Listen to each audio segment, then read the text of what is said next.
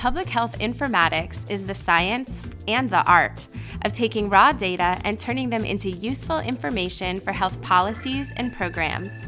It takes all those data out there and turns them into knowledge of how people can live healthier lives. But how does this process work? My name is Jessica Hill, and I work at the Public Health Informatics Institute in Atlanta, Georgia. This podcast is my quest to learn about informatics and how it's made people's lives better. How has it made my life better? And really, why does it matter? So I'm ready. Inform me, informatics.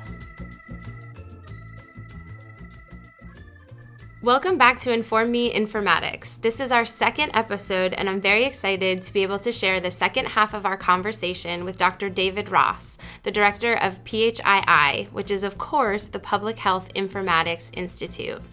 As you might remember, in our first episode, we spoke with Dave about his professional journey from rocket science to informatics. This time, we'll share more of our conversation with Dave, informatics projects that have made him proud, key challenges in the field, and some of the hottest issues in informatics today. So, if you're operating heavy machinery while listening to this podcast, please be careful. We talk a lot these days about system interoperability. And I would argue that the precedent to system interoperability is the personal human interaction interoperability. If we know one another, trust one another as people, as institutions, I know your motives if you're hospital A and I'm hospital B, we can strike an agreement on what, when, and how we share data and use data. That's just really more and more and more important these days. It's very important that we as citizens know how our data are being used. It isn't that most people don't want their data used. In fact, probably the opposite is the case. They want to know when and how they're used, and they want to know they're not going to be abused. Do you think people really think about that? I think when confronted with it, they do, yeah. I've seen examples of people being given examples to explain, to say, you know, if we could use your data and many others, we could understand if, say, the care you as a group is receiving is good care or not, or could be improved. Would you like to know that you've contributed to improving the care that you and your family will someday receive? Most people will say, well, yeah.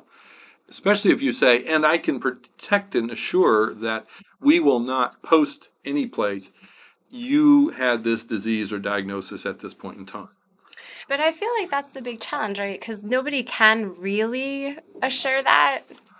It is a challenge. Yeah, I mean, no question about it. But we live in the digital world. It's what you're willing to trade off. Because a lot of people are willing to trade off a lot and share a lot on, social media because they get the benefit of support from their friends and staying in touch with their family and maybe finding other people with similar health issues and connecting with them. So how can we as public health make the benefit as such to people that the trade-off feels like, yeah, that's something I'm willing to do? We have a heavy burden to build that business case. And I think that's part of the toolkit of informaticists this discipline brings to public health agencies, is to help build that value case or business case for the use of data. And if we can't argue a sufficiently good, robust case, then it probably maybe shouldn't be done. Let's give an example. Okay. Let's start with the easy stuff. Okay. Take something really nasty like the Ebola outbreak.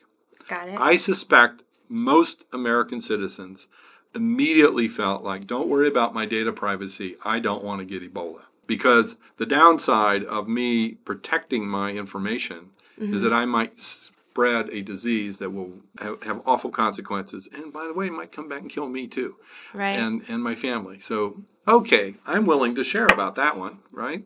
Right. And that's the whole basis of reportable diseases, is they have communicable significance, transmissible significance to a population. And so, frankly, the law says we don't really care if you don't want us to know this. we need to know it because we have a right to protect all of us from each of us, right? And that's where public health gets kind of more controversial. Yes, at times it does get controversial, but in fact, that is a public judgment, a collective, democratically derived judgment that at times your individual rights are trumped by the needs of the collective. Not always. Sometimes the reverse happens. Right. So when you explained that to me, I can understand an outbreak and how we need this information in order to protect the health of other people. So how can sharing the data from my primary care doctor help protect the health of... So let's take one of the most powerful examples in public health land, and that's immunizations, right? Right. By gathering data on every shot given to every person over time, that's what an immunization information system is. Right.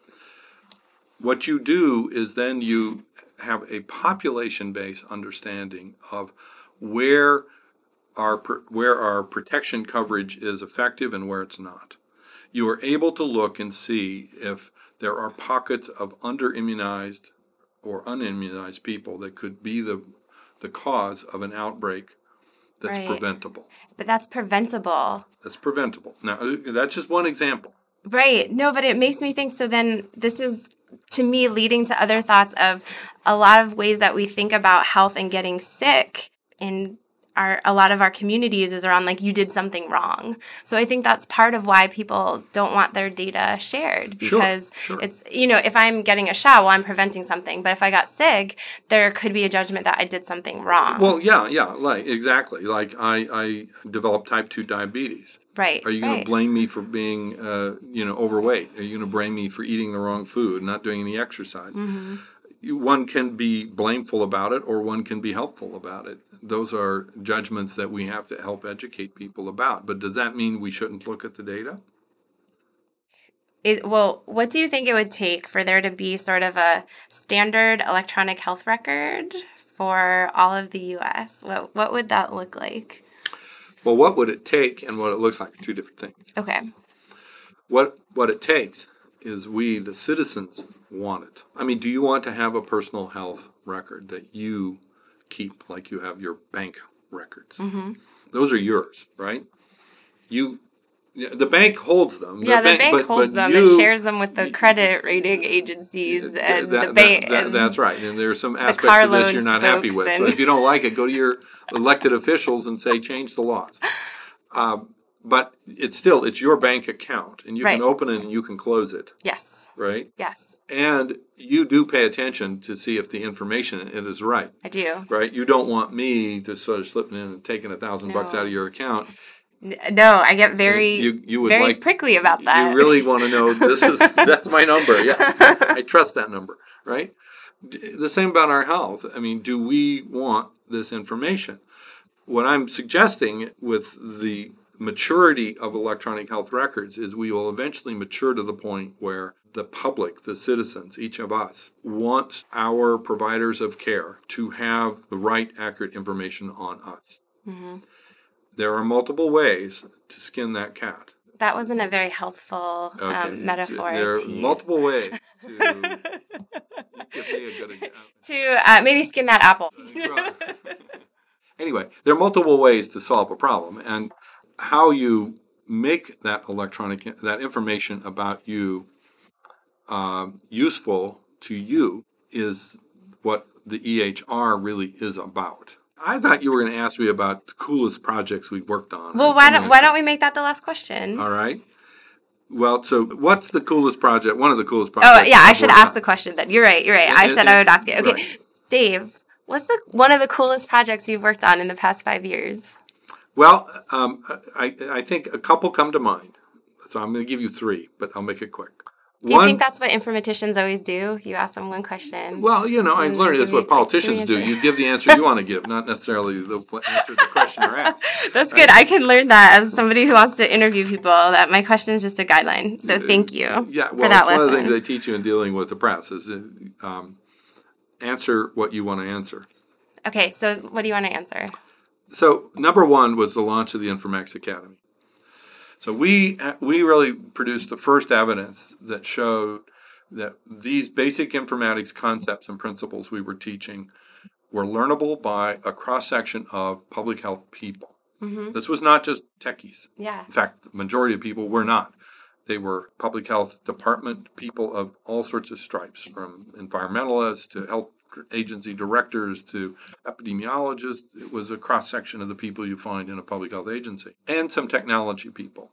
Project Optimize was another one. That's something we did in partnership with PATH, which is a large NGO in Seattle, which was looking at how do you automate and improve, systematize the vaccine supply chain in developing countries. Mm-hmm. What we demonstrated was you can define the vaccine supply chain in a uniform way that all countries, regardless of who they are, could adopt it. We had Asian and African and Middle Eastern countries involved, and WHO. Mm-hmm. We had a lot of naysayers at the beginning, said this is not possible, everybody's different. It was a collaboratively done thing. They developed the best process and the best procedures. Fabulous project. And when everyone's doing the same process, then you can learn like best practices and what makes it go And when you start building automation supports, you start to create systems that other people will then want to adopt. Yeah.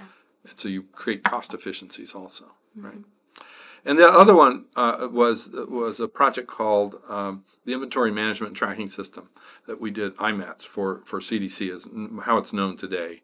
But it relates to how to improve the strategic national stockpile for vaccines and medical supplies.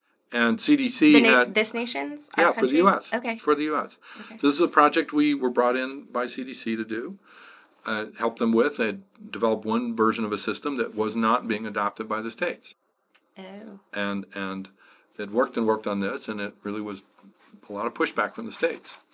We got involved because our basic premise was you have to start where the work happens. You have to start with the people who do the work and not try to guess at what you think they need to do, but actually find out what they do and how they do it in the context in which they do it. And by applying our collaborative requirements development method, we were able to help both the CDC developers and program people come into deep interaction with state and local people who did this kind of work. And out of it, we refined the requirements for what has now become the IMAT system and is now adopted in many, many states. And so at times like flu pandemic, like with H1N1, the system we helped create and refine was actually very helpful to the nation. And so that's informatics in action to actually prevent disease. That's such a great point to end on, because that's what we're looking for, examples of how informatics in action actually makes people's lives healthier.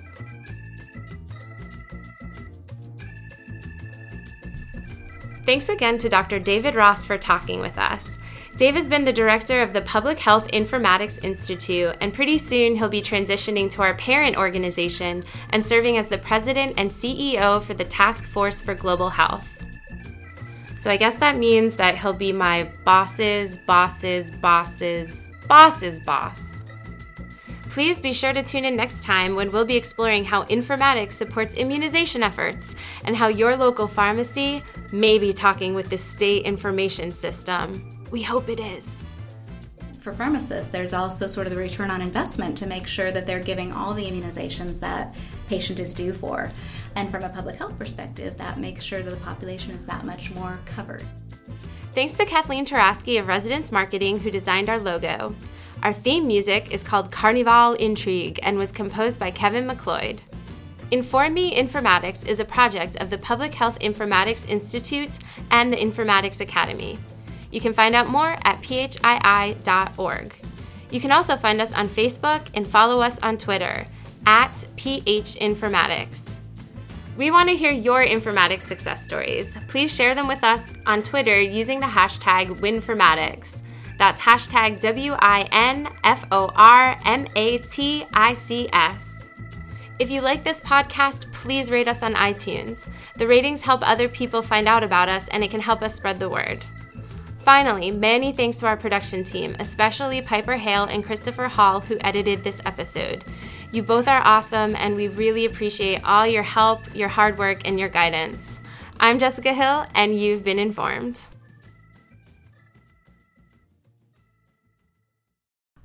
I forgot what I was going to say.